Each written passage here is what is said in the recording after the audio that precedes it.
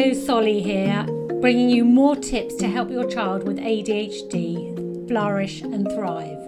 So I often hear from parents the difficulty their children have with sleep. So it could either be getting to sleep or waking up and having a disturbed sleep in the night, which disturbs them, disturbs the siblings, disturbs the whole family. And if you don't get enough sleep, it can affect your physical well-being and your mental well-being as well. So it's vital that your child gets a good night's sleep.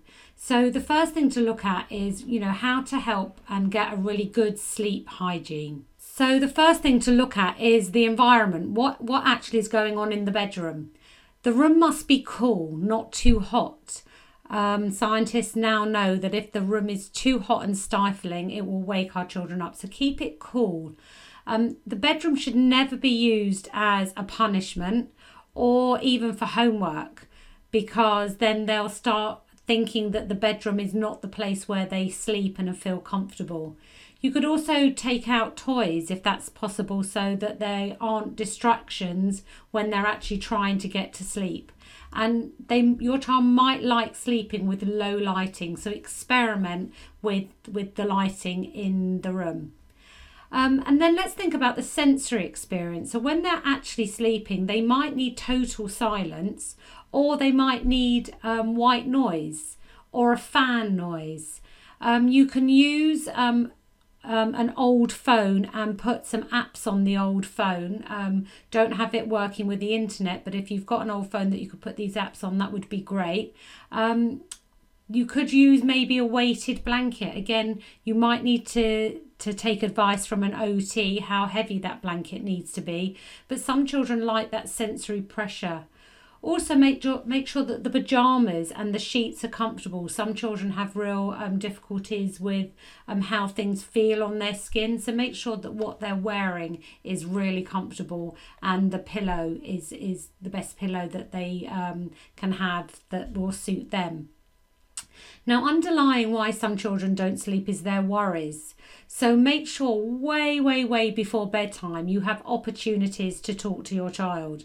So this could be when you're playing, when you're walking, when you're driving, and listen to what your child is saying and take all worries really seriously.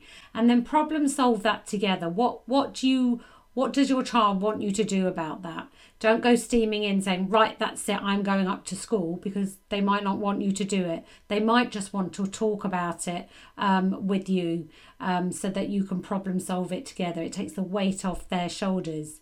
But avoid any of these conversations or stressful things like homework just before bed. That has to be way before bedtime. Then you need to get yourself into a routine. So you could use a visual timetable. You could use a checklist. You can use an app. There's an app called To Bed. It's a good idea to shut off screens 1 hour before bed, and make sure you charge all phones outside the room so that there's no temptation to go and just quickly check some messages or to play any online games. Charge the phone out of the room. Then have a warm bath, and all activities after the bath are calm activities in the bedroom. Don't ask your child to read to you unless they want to. Otherwise it might seem like another chore that they have to do. It's like they're reading homework. Read to your child. Try and avoid anything like chocolate, sugar or caffeine during the day, and avoid any naps.